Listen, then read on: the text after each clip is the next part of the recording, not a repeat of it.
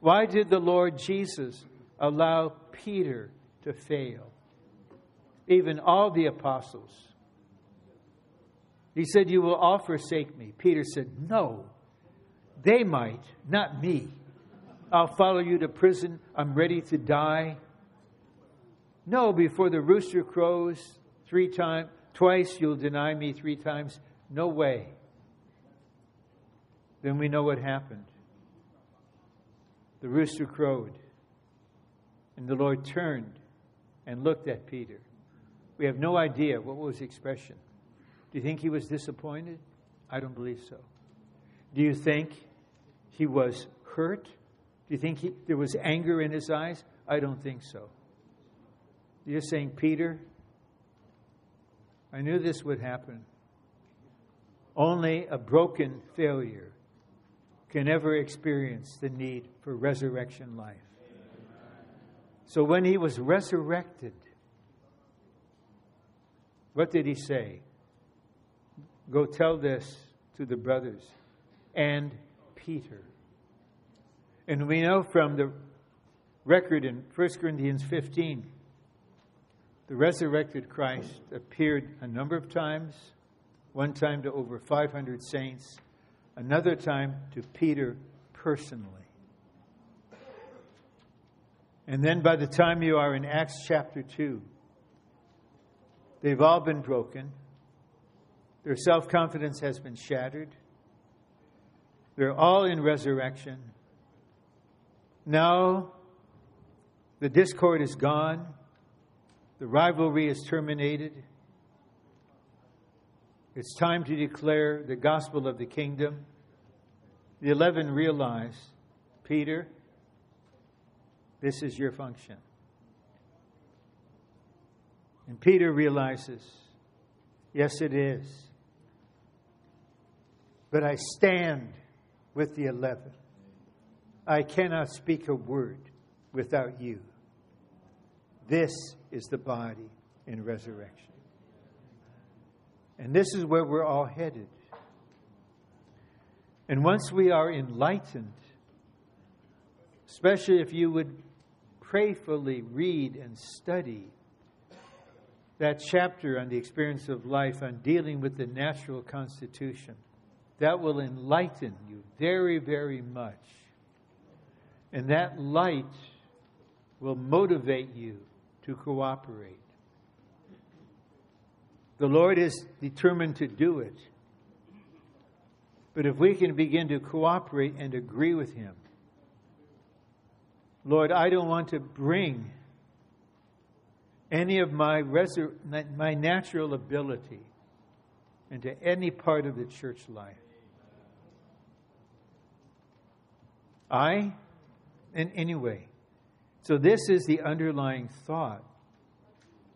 And if the Lord is not ready to begin to touch your natural constitution and your natural life, don't worry. Don't lose sleep over it tonight. Don't try to make it to happen. Just come to the Lord as you are and where you are. I assure you, you've got the time you need.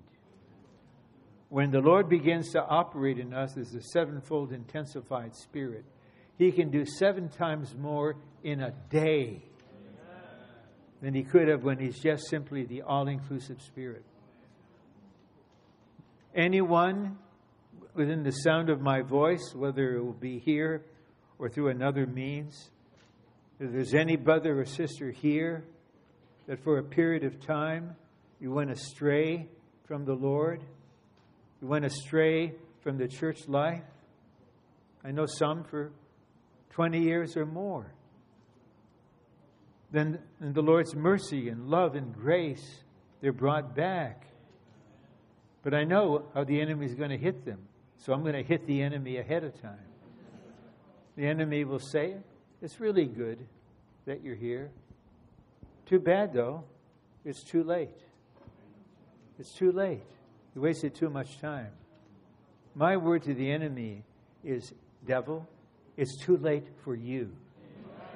But I want to quote the Bible to you and to my brother or sister. From Joel, I will restore the years that the locusts have eaten. The Lord is well able to do it. We have time. I say again, it's not too late. There's not a record, an accumulation of all of your failures, all of your transgressions, all of this and that. No. As soon as they're confessed and forgiven, they are forgotten. The record is wiped clean. God Himself cannot remember. And so what's in my heart is that if it's now, and if now is timely for you, then I'll suggest some simple prayers you can offer, not as a method, but as a simple way of speaking. If it's premature, then don't worry about it. Just let the Lord care for you as you are, where you are, but know this is coming. 2, the principle of resurrection is that the natural life is killed and the divine life rises up in its place. The reference is 2 Corinthians 1:9. We had the sentence of death in ourselves, that we would not trust in ourselves, but in the God who gives life to the dead. Because with intelligence, natural strength, natural energy, natural ability, there's pride and self-confidence. But when the cross works, the self-confidence is smashed. And the body knows. Something happened to me, between me and the Lord, in the night of July 30th, 1981. He knows what happened. I know what happened. He knows what He did, and I know what He did. I can only refer to it. And several weeks later, I'm in a gathering of many brothers. I'm sitting very close to Brother Lee. He's talking to me. And then he says this: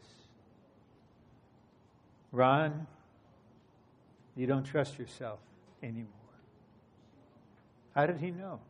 He just knows. It's such a relief. Someone intending to, what actually did send an exceedingly vile and reviling email to me, blaming me for this and that, attacking me and this and that. And the woman who wrote it said, "You're not God, you're nothing, you're nothing." And I wasn't the slightest bothered. If I could have talked to her, I would have said, "Sister, I realized I was nothing before you were even born." It's such a relief to not rely upon your natural life, your natural strength, your natural ability, just to trust the God of resurrection, the God who raises the dead. And our personal and corporate testimony is death always loses. Resurrection life always prevails.